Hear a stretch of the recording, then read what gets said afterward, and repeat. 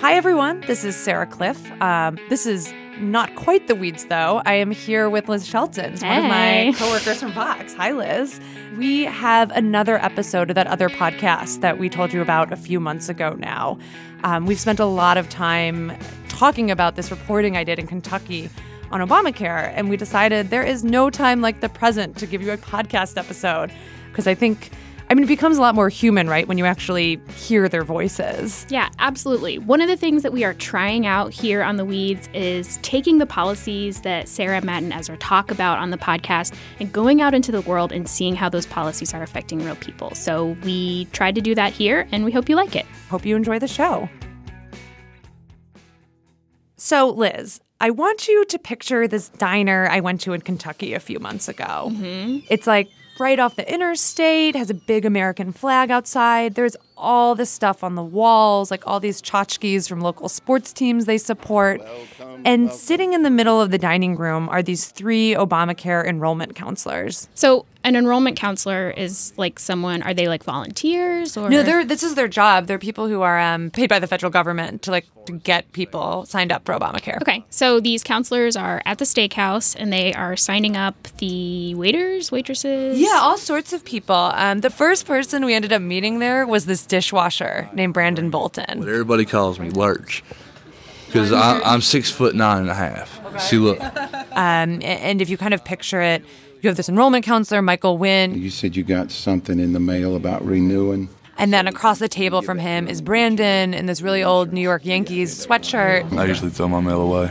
So he is there because he was using the Medicaid expansion part of Obamacare, forgot to send in some paperwork, and is trying to get signed up again. This is very fixable. We can get you back on track.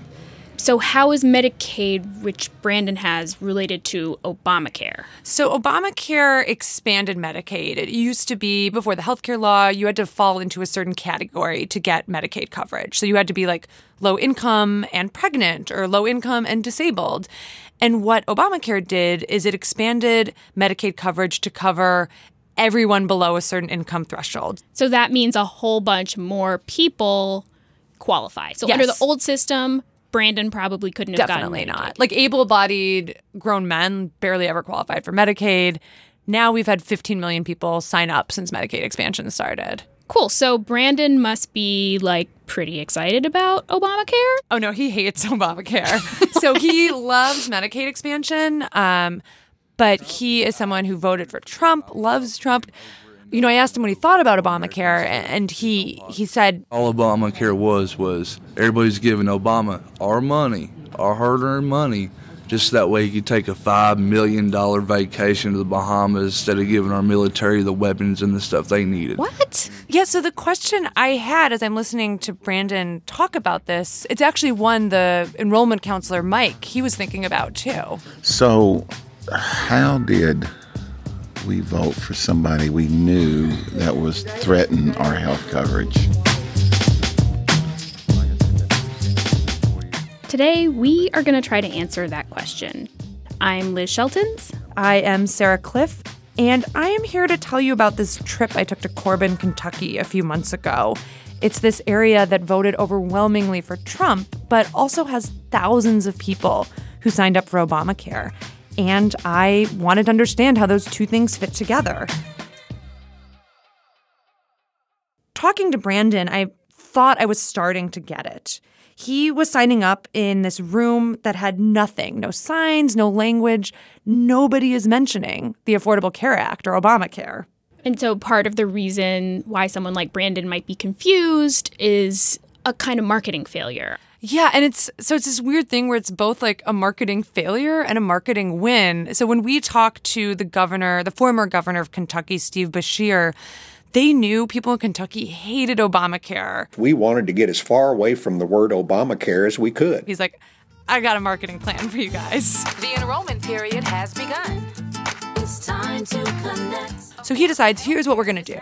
We are going to build a marketplace for Obamacare, but we are never going to call it Obamacare. We're going to call it Connect. It's time to connect. Connect. Kentucky's Healthcare Connection. KYNECT, obviously a takeoff on Kentucky and connection. And this is going to be great. We're going to sign up everyone. And it totally seemed to work. They signed up a lot of people. I mean, we went live, and Kentuckians came out by the thousands, by the tens of thousands, actually by the hundreds of thousands. And I know in the past you may have been afraid, but now it's okay if you have to see a doctor For help.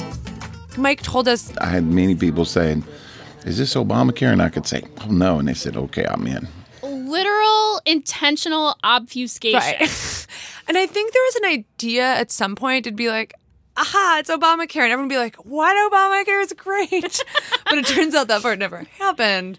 And instead everyone voted to repeal Obamacare. And the theory I heard from so many people was, oh, if only they had known. And it's like kind of looking back, like a little paternalistic, like, look at these people. If only they understood things better, they would have done this differently.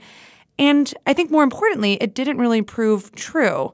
Brandon, the dishwasher, he was someone I met who didn't understand that his insurance came from Obamacare, but he was the only one I met who fit that category. Oh, okay. So you met people. I'm curious to hear about people you met who maybe like voted for Trump and knew what they were doing.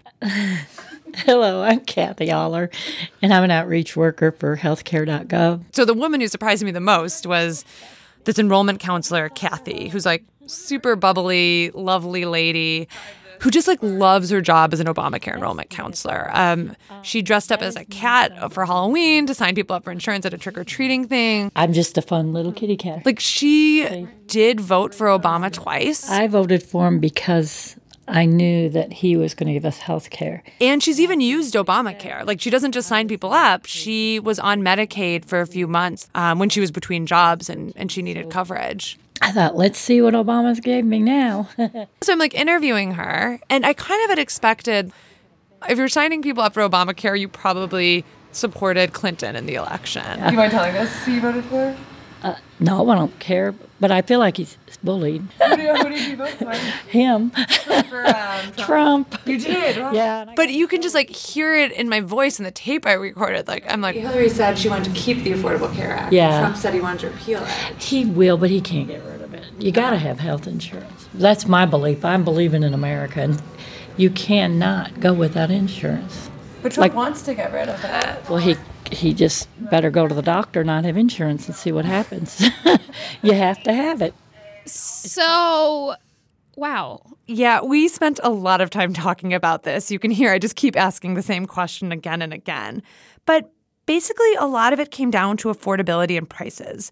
Kathy likes signing people up for coverage, but she says the prices are just way too high for people in her area. Maybe that's my la-la world, but I just assumed that it would be affordable, not these outrageous prices I see every day. And this isn't just true in Kentucky. We saw prices spike nationally in Obamacare last year. A new study showing the average price for the cheapest Obamacare plan will jump 14% next year, with some policies spiking as high as 64%. And Kathy gets super frustrated by this in her job. They're all going to come to me and say, we can't afford it, we can't afford it. And then you're going to show them the plan, they're going to pick one, and then they're going to go out of there not happy at all. So all of this was really interesting and surprising to me, this Obamacare enrollment worker who voted for Trump. And I wanted to know, were these problems bigger than Kathy? So I decided to tag along for her next enrollment event, which was at a hospital. And that's where I met one of her enrollees, Debbie Mills. Here's what I've got now. See, Pathway Bronze. Yeah, and that's... They're just sitting like right close to each other on this couch behind the computer and looking at what plans Debbie is going to sign her family up for in the next year. So we have the bronze right now.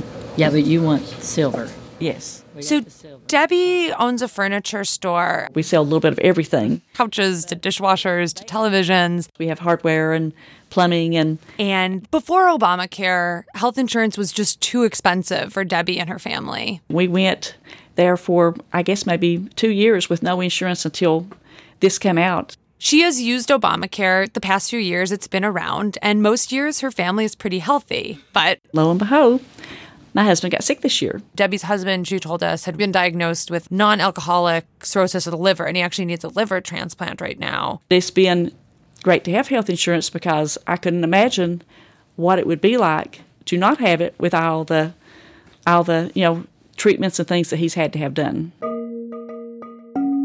let me guess who she voted for. We've voted for Trump. Was Debbie aware that she essentially voted to take away her own health insurance? I wasn't really sure, so I asked her about that. Are you surprised how much Republicans are talking about repeal? Like, did you expect... No. Do you think they'll do it, or you think, like, it'll be too hard? I'm hoping that if they don't, because, what will they do then? Would this go away? Will the insurance, it will go away? It will go, if they repeal it, it'll... That's what they promised to do in so many elections. Right. So, I don't know. I don't know what we'll do, and stuff if it does go away. And she keeps saying, like, I hope not. And keeps saying, like... what are we to do? I don't know. And we're kind of, like, circling this point where I keep asking, like, well, they kept saying they're going to repeal it. Like, did that factor into your decision? I don't know. I guess I thought that, he would not do this, that they would not do this, would not take the insurance away, knowing that it's affecting so many people's lives. So what's going to happen? Is Debbie right to be afraid here? Yeah, I think she does have pretty good reason to be worried. Republicans seem to be really committed to repealing and replacing the Affordable Care Act. And I've read a lot of their replacement plans, and kind of two things jump out. One is they cover millions fewer people than the Affordable Care Act currently does. And second is they are definitely worse for people who are older, like Debbie, and people who are sicker, like her husband. This is something Debbie and we talked about when I was in Kentucky, and it was kind of a hard conversation for both of us. I know. I guess the next 4 years is going to be different. You're scaring me now on the insurance part. I really wanted to tell her that she was going to be fine, like everything was going to be okay. That's just kind of my human instinct. And I did tell her in 2017, it doesn't seem like anything will change. But after that, we don't really know. I don't know what's going to happen to these people in Kentucky. We don't know what the future of healthcare for people on Obamacare looks like anymore. Sarah, these conversations that you've had in Kentucky with Kathy and with Debbie, they remind me so much of this phrase from the writer Selena Zito, which is that Trump supporters, they took him seriously, but they didn't take him literally. They believed in him as a candidate, but they didn't necessarily think he was going to do all the stuff that he said he was going to do. Yes, there was an example of literally what you were saying from Kathy, the enrollment worker, when I was interviewing her. I found out with Trump, he says a lot of stuff. I just think all politicians promise you everything, and then we'll see. Yeah. And that, it's like when you get married. Oh, honey, I won't do this. Oh, honey, I won't do that. But it seems like in the first weeks of the Trump administration, maybe we should have taken him a little bit more literally. He came into office and he quickly wrote an executive order that looks a lot like the Muslim travel ban he promised on the campaign trail. Yeah, and he signed another executive order saying, go ahead, build that wall. And now all these people in Kentucky, they are waiting to see whether we should have taken him literally on healthcare, too.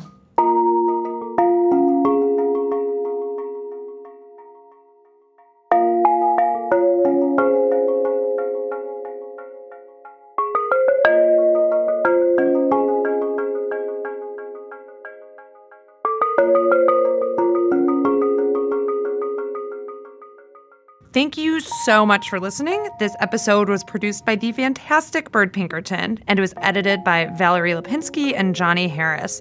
We also had some great engineering help from Peter Leonard and Afim Shapiro. Please let us know what you thought of this episode. Loved it, hated it, what you want to hear about next. You can always reach us at weeds@vox.com, and we will see you soon.